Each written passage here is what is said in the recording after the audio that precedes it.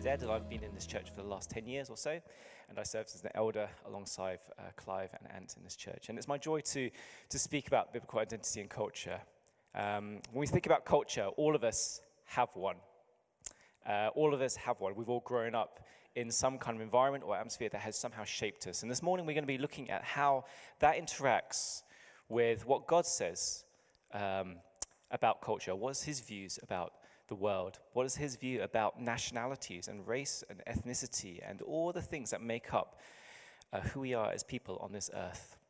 And there is, in all of our lives, just as the onset, I see life and things from my perspective, growing up from my background, and you will see life from a different perspective to me in some ways. And I just want to be honest with you that there are things that I do not understand about your culture or automatically will click with me, and you likewise will have to learn elements about mine and yours and how we see the world.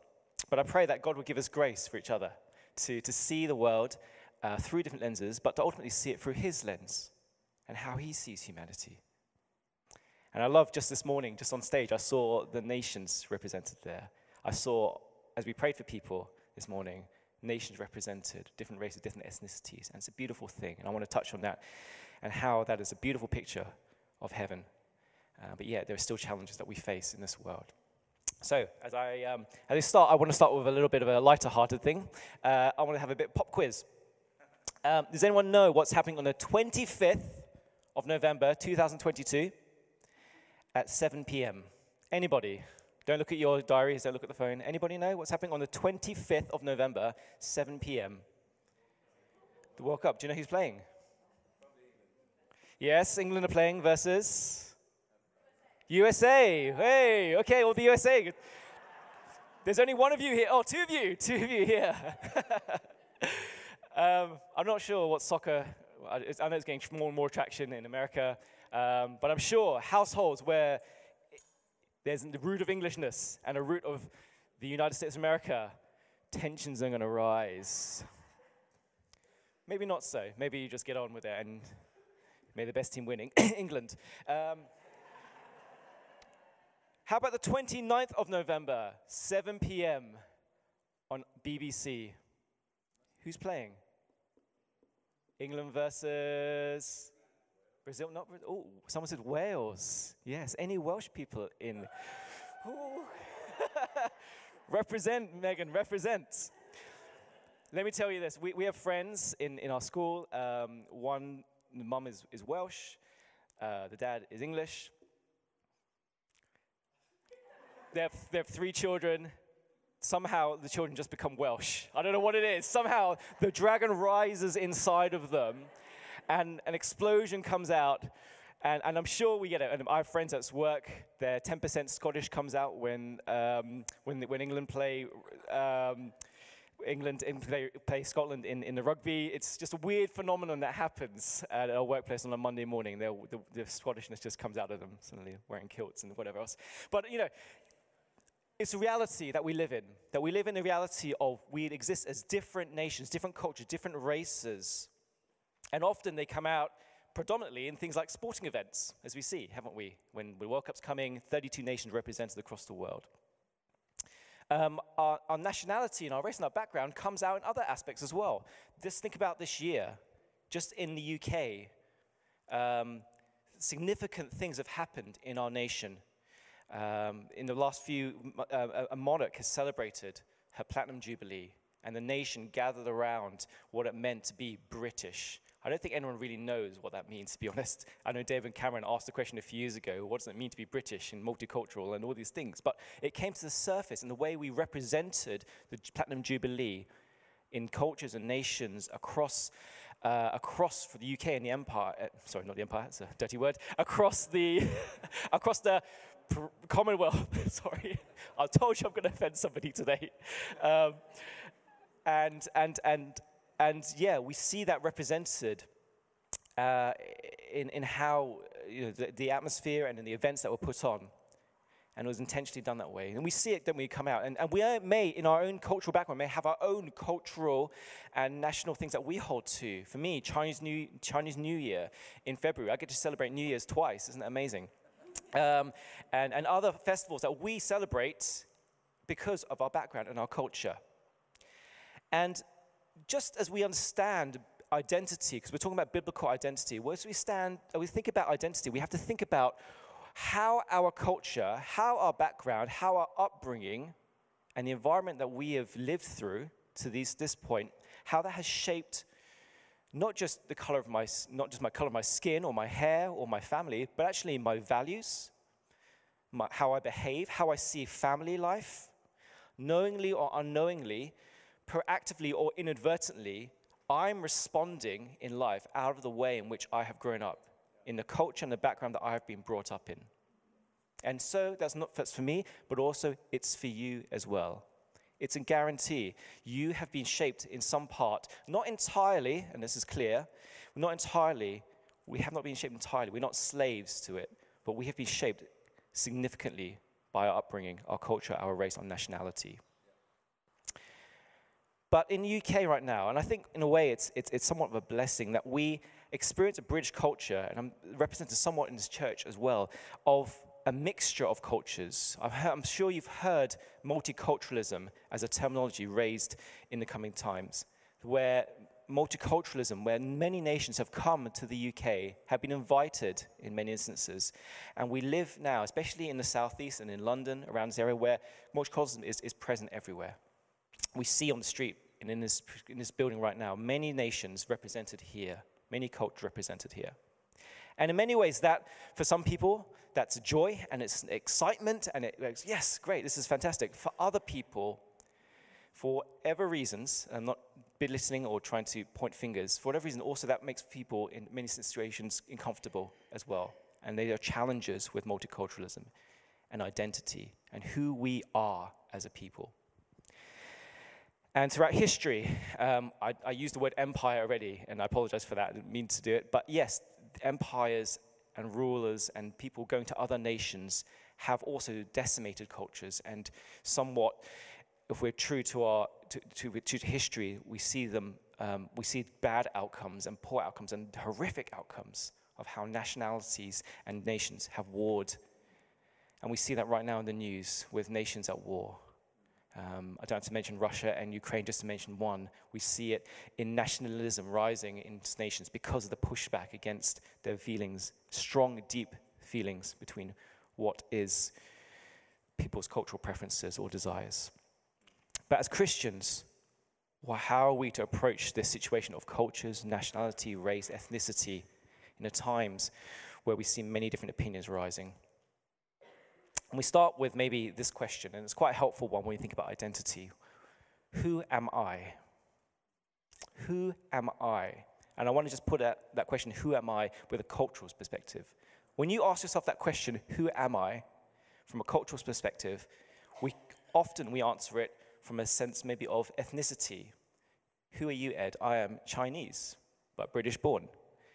My language, I answer it maybe from a language thing. I come from this place in South Africa, or I was born in the USA, but I emigrated over here. We often think about who we are from a cultural perspective based on our ethnicity or our family values and heritage. You might answer that question, who am I, based on your citizenship. Anybody here with a British passport? Some of us, most of us, hopefully. Some of us here have other passports. Some of us have 2 passports. Some of us have green cards. Some of us have other cards, which allow us to have citizenship, to have belonging, to have nationality, a place where you can call home and belong to and not be moved out of. When we ask the question about who am I, we often answer it culturally from the perspective of where do I feel accepted? Maybe you have a British passport or an American passport, but you feel like France is your home because you have an affinity there. Maybe you feel accepted not necessarily just because of your passport or your ethnicity, but because of your shared values with a group of people. And I think when we think about it from a cultural perspective, it's where we feel accepted, it's where we feel belonging, it's where we feel safe. Yeah? And often, this is a big generalization, but often we feel safe with people sometimes who look like us, who talk like us, who think like us, who have a shared history like us, don't we? And that's not a bad thing at all. I'm not in any way saying that we negate the benefits and the joy of that, but at the same time, that is not the totality of what we are as human beings. And God has a bigger, more grander picture about what it means to be the church and his people. For some people, when I ask you the question, who am I? The answers are simple. I was born in Welwyn Garden City. I was born in London. I've lived here in this little English country village for all my life. Sometimes our answers can be very simple. For others, who am I can be a really complicated question. Maybe you've moved, you've emigrated. Maybe your parents lived in another country, then you've moved to another country, then you've moved to another country. And the complexity of what has built up our culture and our background has been one which has got a bit more like this rather than a straight linear line. For some people, when we ask the question, who am I? The answer might be a sense of pride. I am Greek. or I am English, or I am Scottish. Definitely a few Scottish nationalists out there. But there is a sense of pride and belonging. And yes, I identify really with who I am because of my background. But for some other people, when you ask the question, who am I? Sometimes in such situations, there's a sense of pain. And there's sometimes a sense of shame even. I was talking to somebody earlier this week, and they were saying that being English, pretty much English, brought up, not living in another country, but as they've been growing up, they felt a sense of shame of being English because of the history of things like the British Empire, because of the history of some of the pains that have come up. And sometimes especially in our younger generation, there is a dismantling or a deconstruction. I don't know if you've heard those terminologies. A deconstruction because they just don't like the history of what happened to them in their country or their ethnicity. And that's a really painful thing to acknowledge in some of our lives. For me, my story is one where I was born here in the UK. I'm called a BBC, which is a British-born Chinese. My parents are from Malaysia, and Chinese people love acronyms. I don't know why. Maybe it just works in our brains. We simplify things. Why use so many words? I'm a second-generation Chinese here. My parents were from Malaysia and Hong Kong. I was born in Welwyn Garden City in the QE2 hospital up the road, not very far. I lived in St. Albans till I was 11 years old. But then my dad had a good idea and said, I want to move to Hong Kong.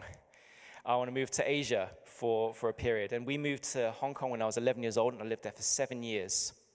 And in Hong Kong, I look like a Chinese person. I can smile like a Chinese person, but I can't speak like a Chinese person.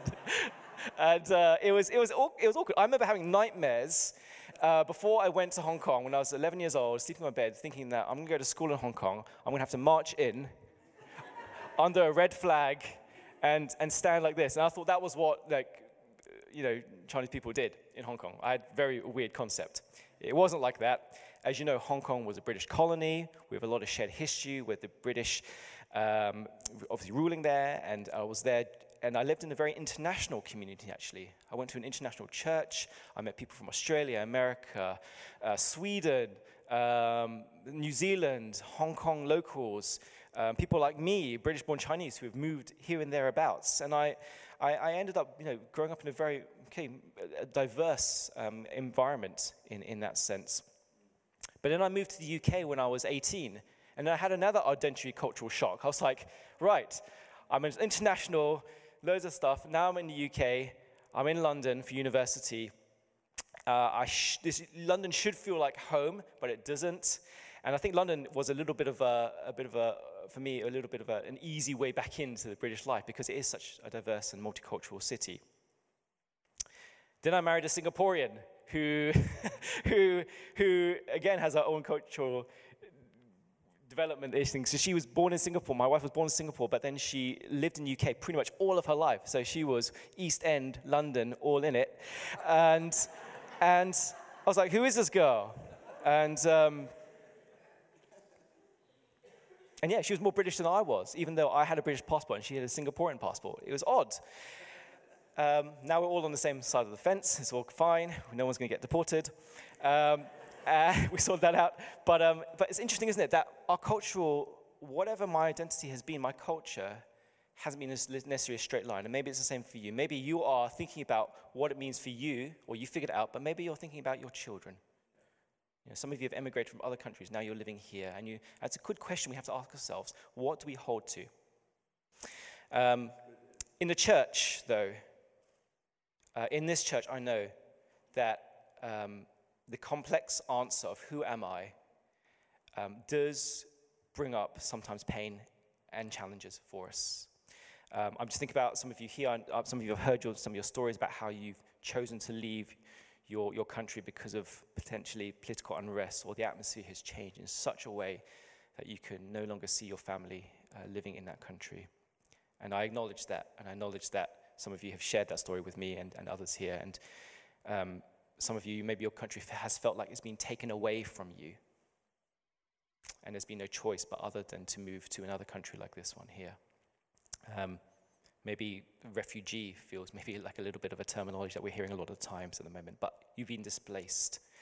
But I want to speak hope this morning into this church. I want to speak God's perspective and his vision for the church. And in whatever our cultural situations are, I want to apply the gospel, the good news of Jesus Christ, into your lives and give you a hope and a future, because that's what he promises to us. So my first point this morning for us just to consider is that our primary identity is found in our citizenship of heaven. Our primary identity comes from our citizenship in heaven. Culture or identity is important. By no ways it's not important. Go celebrate your Thanksgiving. Go celebrate Chinese New Year, whatever it may be. But your ethnicity, your nationality, is of such a small proportion of your identity compared to your heavenly identity of what Jesus has done for you. Let me just read this.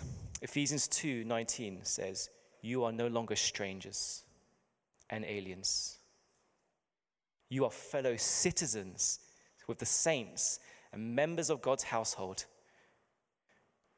Christ Jesus himself being the cornerstone." Now, Paul, writing this, uses intentional words. He didn't just throw them out there. He says citizenship. He says members of a household. There is a family for you. There is a belonging, a citizenship that belongs under the cornerstone, which is Jesus Christ. 1 Peter 2:9 says, "You are a chosen race, a royal priesthood, a holy nation." These are the words he's using, a people for God's own possession. These are words that the gospel writers use because they recognize that in Christ there is no longer Jew or Gentile, slave or free, male or female. There is one in Christ. Colossians 3:10, I believe. And this is what God's redemptive purpose is for us, for all nations, that we would be a people, a single people of peoples. Singular, a singular people of plural peoples. That is God's design. That is God's intention through the story of redemption, through the gospel message. So first, our primary identity is in our heavenly citizenship, and this is how God has established it. The gospel redemption story, that is, when I say the gospel redemption story, what I mean is God has taken us through the story of creation. He's taken us through the issue of fall and sin. He's taken us through the forgiveness and salvation that Jesus brings, but he also brings a restoration.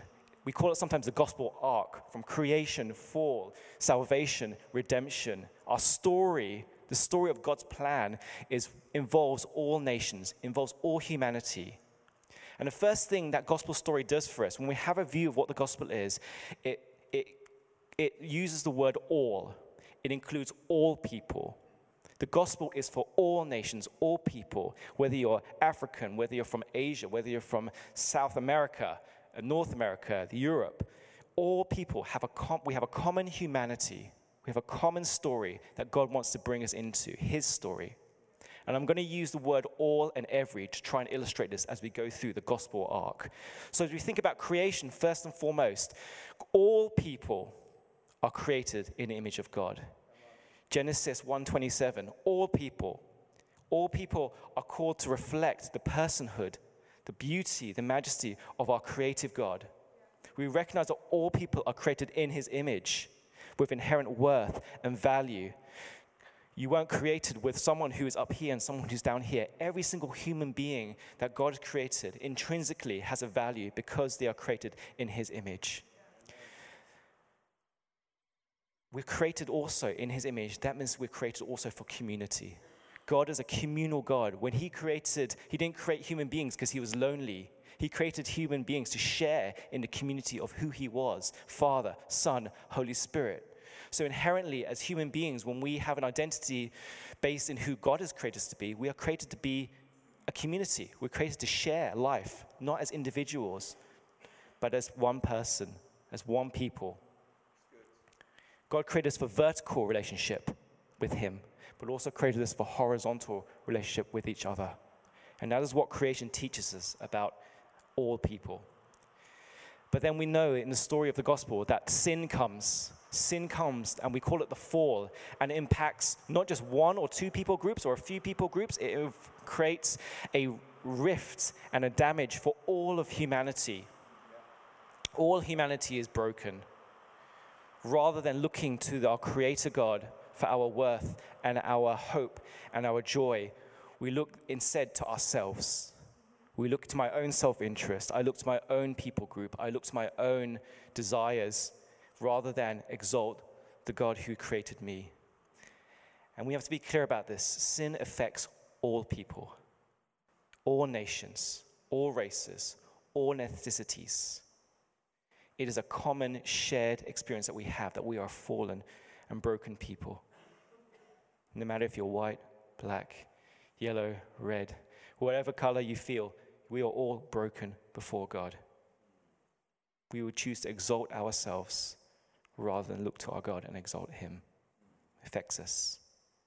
And I want to touch on this just slightly, that often prejudice and ethnic tensions and racism, we see it sometimes as a social issue, but I want to say it is a gospel issue. It is a gospel issue because the root of prejudice comes from the belief that one people group or one type of persons or one kind of type of people is greater than another, that one is lesser and one is greater. Where does that come from? It comes from our fallen nature, doesn't it? Where we look to our own self-interests, our own needs, rather than looking and seeing the intrinsic worth of everybody else around us. I will look when I was, as a Chinese person, I think one of the qualities I have maybe is that, and maybe it's not a good thing, I'm quite adaptable, I feel. I remember when I first came to the UK,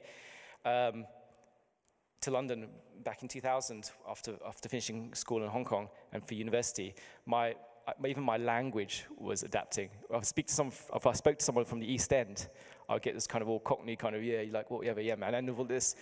And then I'd like speak to somebody who was from America in university, and then I'd get this slight, I realized at the end of the day, I had this weird twang in my, in the back of my throat. I was like, what's going on here?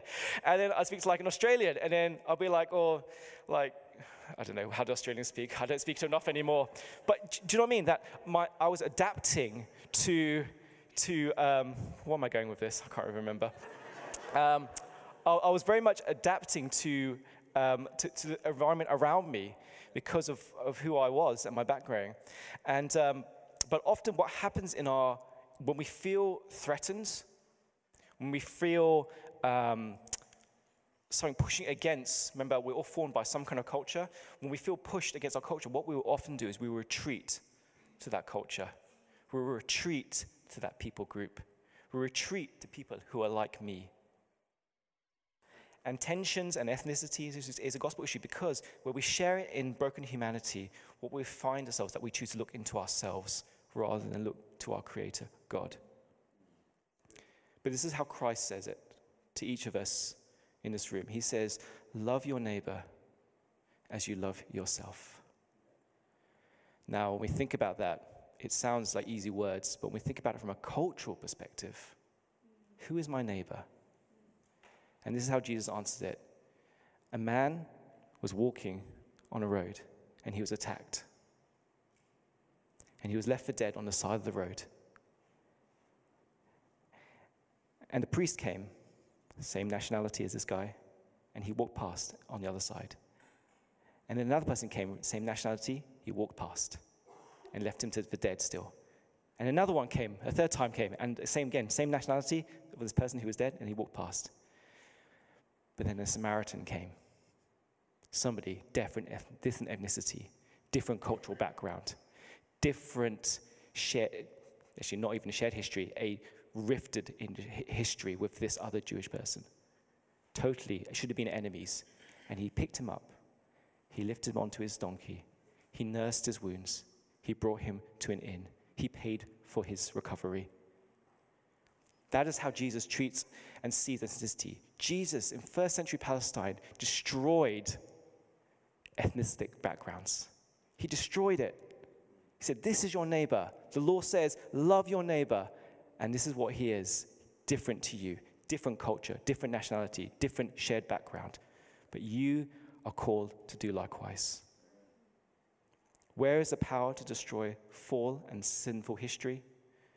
Where is it where we can find the strength and the power to destroy ethnic tensions? Thanks be to God who gives us victory through Jesus Christ. Thanks be to God. Now, this isn't easy. I'm not creating simple answers here. All I'm giving you is a gospel hope. And if you put your trust in Jesus, if we put our trust in Jesus as a church and we follow him, then this is where we will see power to overcome these racial tensions, racism, prejudice in our own hearts and in our communities as we move forwards. So the power comes from the cross. The power to live life with a shared story of identity with other people comes through the cross. Salvation comes through the blood of Jesus, accessed through faith. And Ant's already quoted this verse this morning. I'm so glad. I feel like God has already prepared the soil of our hearts this morning for quite a challenge this morning. But it says in Revelations 5:9, this is the picture of heaven. This is the work of Jesus Christ. Jesus, you are worthy, it says, because you were slain. And by your blood, you ransomed people from every tribe, every language, every people group, every nation. Jesus enters the world not to bring a new ideology, but he came to release a power to be able to be born again into one people of many peoples.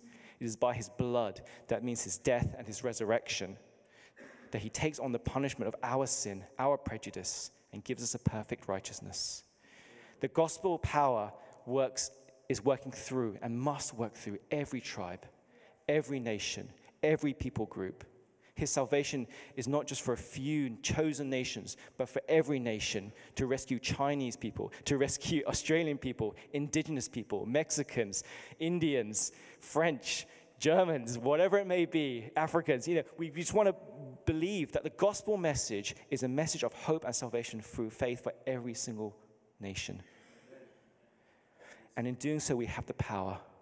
We have the power to live a life that receives people, that loves our neighbor, that loves God, and restores what God has intended. Now, often when we talk about the gospel, we end with the cross. We think, okay, Jesus has saved me. He saved me and my family.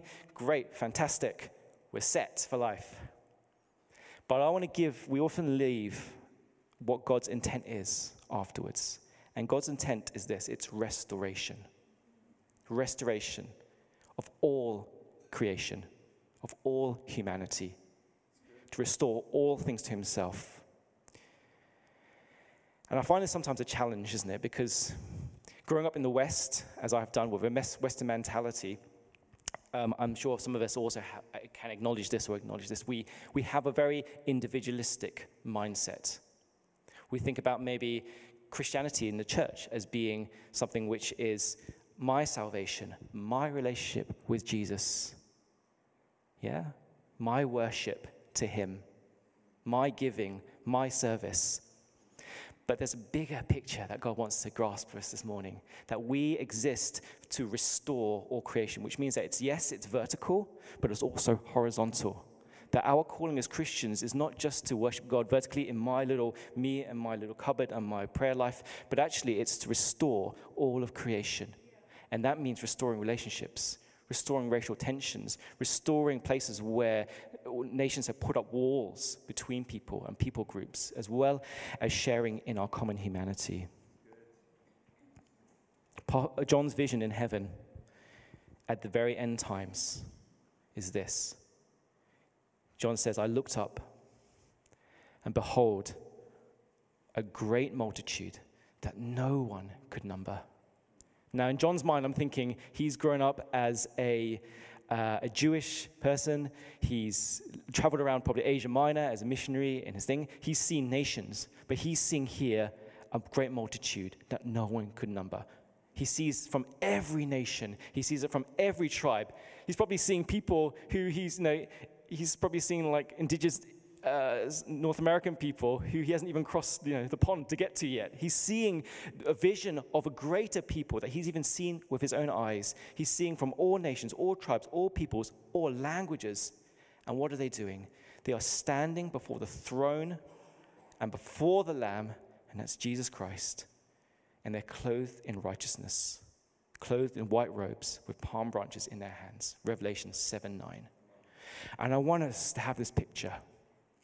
I want us as a church to have this picture of a people clothed in white from every nation represented there. I want us to see, and when you have a picture of people looking to the throne, standing before the King of Kings, and celebrating for all that he is, that he has rescued people from every tongue, every nation, every people group. God's plan of salvation is not about individualism. It's taking it's making a people out of people groups. A people of peoples standing before the throne of Jesus. This is what the gospel does. It rescues us from our self-centeredness. It rescues us from our individuality. It rescues us and unites us. It unites us as one body, one people. I've been reading this book called Bloodlines by John Piper in the last week or so. And he says this: the gospel gives the power to bring the bloodlines of race and into the single bloodline of Jesus Christ. The bloodline of Jesus is deeper than the bloodline of race. Just think about that for a moment. Jesus has the power to unite every people group, every nation, every differential background, every background that has been hurt by another background. He has the power in the cross, by his blood, to form one bloodline from every people group. The bloodline of Jesus is deeper than the bloodline of race. Amen. Thank you, Lord. What does that mean, though, for me and my culture? Does it mean that we should, in this church then, have no differences? We should all be the same. We should all wear brown boots. I was going to say cocky trousers. I think I've inverted. We should all wear jeans. We should all drink coffee. And we should all be monolithic in our expressions. By no means. By no means. And this is the power of the gospel. The church on earth is to be a people of peoples before the throne of Jesus. And your culture, your background, your ethnicity, your language is included in that. This is crazy, guys. This is mad how God's plan is this, because it's impossible. Human beings have tried it in our own power. And we see throughout history the consequences of just racial division and how even the church has tried to force a single mindset onto other people groups. And if you look at church history, yes, a lot good came, but also a lot of pain has been shared, not just by people groups, but also by the church. We have to acknowledge that we've sometimes forced our Christianity onto another people group. Whereas Christ is not bound by one ethnicity. The gospel is not bound, and there's no monopoly on the West of having the idea of what Christianity is. No one culture has a monopoly on Christianity. There are various expressions, diverse expressions, practices. that we in the West don't even know because, in my mind, I'm very blinkered in how I see sometimes the gospel lived out. But actually, as we see the color of the church grow, as we see shared stories, actually what we'll see is a greater expression of what it means and how the gospel is to impact this world. Just think about it for a moment. Your culture has shaped you uniquely. The emphases that you live out, the values that you bring out, the way in which you maybe inherently worship as a community, how you live out family life, the values you hold, the way you see community, those around you, the way you see family, the way you see God as Father, is all shaped by the way in which we have grown up and the way in which our cultures have impacted us. No, as I said before, no one culture has a monopoly on Christianity. And in many ways, the West is becoming a bit of a minority. The fastest growing churches are in Asia and Africa. Think about that. And they're learning how to share the gospel with their nation. It's not Western people coming in and imposing anymore. It's their own identity with the gospel taking root and making a difference and them sharing it with the nations around them. I think I read once, actually, that the greatest number of missionaries per capita head, what do you think it is? The greatest number of people going out of their own country and telling other people about Jesus per capita, where do you think it is? I heard it was Singapore. It may be out of date. Maybe I'm a few decades out of date. But yeah, let's call Asia. People have grasped the gospel in Asia and are going out from there. Not with a Western mindset, with an Asian mindset. And impacting their Asian communities and their communities and so on and so on. The gospel is taken root. And what I want to say is that we must rejoice in other people's cultures. Because that is what an expression of the church is. Every nation, every people group, bringing all that they are. So that we can see an infinite God with some glimpse of a better understanding than my just narrow worldview. The gospel is limited if I only see it through my eyes. But when I see it through your eyes, when I see it through your culture, man, the beauty of the gospel just gets even greater. The infinite God is expressed even in a richer understanding of the good news. So this morning, I'm going to invite you to be really practical. We haven't had the time to kind of meet and greet like we normally do at the beginning of the service. But this morning, I want to just invite you, after the service today, who will you gravitate towards? Who will you gravitate towards? And I don't mean this in a condemning way at all, but maybe part of your expression of worship today is to gravitate towards somebody who's totally different to you. Just maybe. And many of you, there's no qualms at all, but some of us, we have to pursue multicultural experiences to enable our gospel eyes to be awakened. We have to have maybe meals with other people. And we do that often, I think, in this church with kind of bring and share. That's a beautiful expression of what we want to do as a multicultural church here. But I want to go beyond that. I want to invite you to learn other people's shared history, learn other people's values, ask them questions. We talked about being open-hearted this morning as part of a member of this family in Forest Town Church. Your call is not just to tolerate people. Your call is to love people. Your call is to understand where people's pain has come from. Your call is to love them for who God has created them to be, not who you expect them to be. That is what Jesus Christ has called us to be, to celebrate who they are in Christ and all that they are becoming.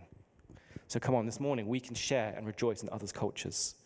I need to see the gospel lived out through other people's cultures. Lastly, we also have to recognize that we have to redeem our cultures. And this is a really personal question for you from where you've come from. We said in our gospel arc that we are created, but we've also had the fall. And fall has affected every humanity, every nation, every people group. There is brokenness in each one of our communities, in each one of our ethnic backgrounds. Our lives are still tainted by sin as a common humanity, but also in our individual backgrounds and history. And as God makes us aware of some of our failures, as some of our shared history failures and our national failures, then how do we then apply the gospel to those situations? Sometimes the behavioral patterns that we see lived out in our lives, and we have to question, where did that come from? Maybe it's this, sometimes called the sin of our fathers. How is our upbringing, or the things that our fathers or our history has done, which now impacts me today and my children? Let me just give you an example from my own, and maybe you have your own, maybe this relates to you, maybe it doesn't. But for me, being Asian and Chinese, I'll use illustration. Have anyone seen the movie Mulan, or the cartoon Mulan? What's the big tagline in there? It's, what's the song? You will bring honors to us all. It's a big song and dance about how the importance of an individual in a Chinese community is not about bringing honor to themselves. It's about bringing honor to themselves, their family, their community, their whole nation. The weight of having to bring honor in Chinese culture, not just to an individual, but to a whole people group, is so heavy. And many of you understand this from your cultures. Maybe you've got another culture where the shame and honor culture is often talked about and generalized, but it's a shame and honor where you as an individual have to carry this weight of honoring the whole community. For some of us, that's, what does that look like? Because if you bring shame, if you do something that's shameful, you also then shame the family, the community, the nation. And the weight of that in my culture is so strong that that in itself I used to go to an ethnic church when I was in London for 12 years during my university years. And the weight of that mentality lived out means that everyone, how do you deal with sin? How do you deal with failure? There is no room for failure. How does it work out if you don't quite fit in to the normality and just following the system of honor? You've brought dishonor to us. That's at odds to the gospel. The gospel says there is now no condemnation for those who are in Christ Jesus. For the law of the Spirit of life has set me free from the law of sin and death. So we have to recognize these things in our own culture. And maybe for you it's different to mine. But as God makes us aware of our behavioral patterns, how am I bringing that now to my children? Am I giving them gospel freedom? Or am I going to just replicate that mentality, a hurtful mentality? I'm not saying that some of these things aren't bad. Honoring and honoring and respect and all those things, good things in Chinese culture, they're not bad, but they need redemption. They need redemption. And for you, I'm not sure what it is for you. What about you is my question. Maybe it's a history of racial strife and injustice. Maybe when I talk about this, it just brings pain to your hearts right now. But I'm saying in the gospel, there is a power of forgiveness. There is a hope of justice coming from the throne of Christ in the end times. And we hold on to that, as Ant said, by faith. We don't see it yet, but we can take hold of it now because it's promised to us in Christ. Maybe it's a mentality of individualism. I'm going to withhold myself from other people and my possessions because it's about me, and that's what I've been taught. There is no space. The gospel says you are to love your neighbor as you love yourself. Maybe it's superiority over other people. Maybe it's a looking down on a people group for whatever reason, bad experiences, shared history.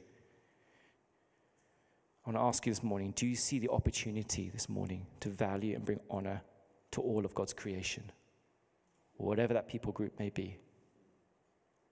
Maybe, like me, it's this sense of shame and honor, that we care more about our honor than honoring the name of Jesus and all that he has bought for us in the gospel. Let's look to him and find that power to live out and redeem our cultures where God opens our eyes to. I want to just end with this one thought as we close this morning. Do you know where the name Forest Town Church comes from? I don't see any trees outside right now. I don't think we're in the middle of a forest or anything. I think there is a Forest Town Church, which is in the middle of a forest somewhere in the UK. But Forest Town Church, St. Albans, why are we called Forest Town Church? I remember when I first came to this church some 10 years ago, and I went to a grounded course, as we did them then as well as today. And I can't remember who I asked, but I said, where did this name come from? And someone so graciously said this to me. It comes from Isaiah 41, verse 19. Let me just read it to you. I will plant the cedar, the acacia, the myrtle, and olive trees in the wilderness. I will put juniper, elm, and cypress trees together in the desert, so that all may see and know and consider and understand that the hand of the Lord has done it. The Holy One of Israel has created it. Forest Town Church, the name has come from this verse because the promise that was given to Anne and Helen when they planted this church, that the church would be a church for the nations. I don't know if you've seen our new sign outside. It looks a bit better than the old one, but the old one used to say Forest Town Church, just about. You could just about read it. And it said even, you couldn't really read it after that. It said a little bit of text at the bottom. It said a church for the nations. And that was the promise that was given to Forest Town Church when they started. And the picture is this, that there will be trees, all different kinds of trees, which should never, ever be seated and planted next to each other. The cypress, the myrtle, the olive tree, they're all from different places. They don't exist naturally together. But it says this, God, I will put them together in the desert, not even in a flourishing place, in a place which is dry and hard, and which shouldn't, every circumstance is against it to making it happen. But God says, I will do this so that all may see, they would know and consider and understand that it is God who does this. So our vision for us in this church is that God has to do this. God has to redeem nations. God has to rescue us out of our sin and lift us up. God is going to establish his promise over this church that we will be a church for the nations, not just tolerating each other, but loving each other and celebrating each other. He's going to break down my prejudice. He's going to break down my inherent racism inside of my heart. Things that he's going to uncover and purify because he is a holy God. He is going to do this. He is going to establish his church. He is going to bring that picture of heaven in this place where every people, every nation, every tribe, every language group is united at the throne of Jesus. And if you believe that that is your call, if you believe that you're going to display this to the world so that all may know and see that it is him who is the righteous king, I want you to stand with me. Because you can't do this on your own. You can't do this with your own power. This is a supernatural power that we need from Jesus to break down the walls of our hearts, to cause us to cry for his kingdom to come and for his will to be done. But I want to pray for healing this morning. I want to pray that wherever we feel in our own hearts right now that God has been stirring and nurturing and encouraging, I want to pray that he would complete his work. Lord, I thank you for your mercy. Oh, Lord, we just think about strife in our world at the moment. Nations warring against nations. People groups against other people groups. In our own selves, Lord, we would lose heart. But in you, Lord Jesus, in you and your gospel, we find hope, strength, and power. Thank you for the church, for the beautiful picture that every tongue, every nation, every people group is included.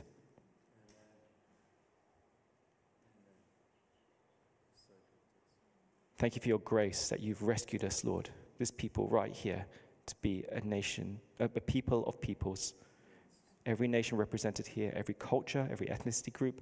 Lord, I pray that we would celebrate them this morning.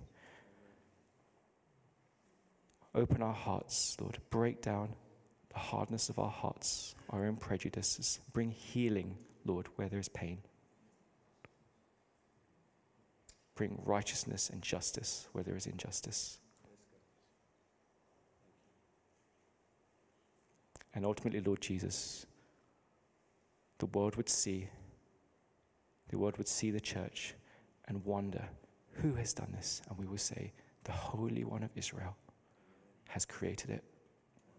Jesus, we lift you up this morning and we worship you. Maybe this morning we can maybe you have a different language this morning, maybe just an expression of it right now. Maybe it's Afrikaans, maybe it's Mandarin, maybe it's Chinese, maybe whatever it is. Why don't we just raise our voices now? Just say, maybe you know the name of Jesus in your own language. Why don't we just worship him this morning as an expression of what we want to do this morning? Jesus, we worship you. Let's just speak out his praise this morning. Let's just pray his kingdom to come. Jesus, you rescue from every tribe, every nation.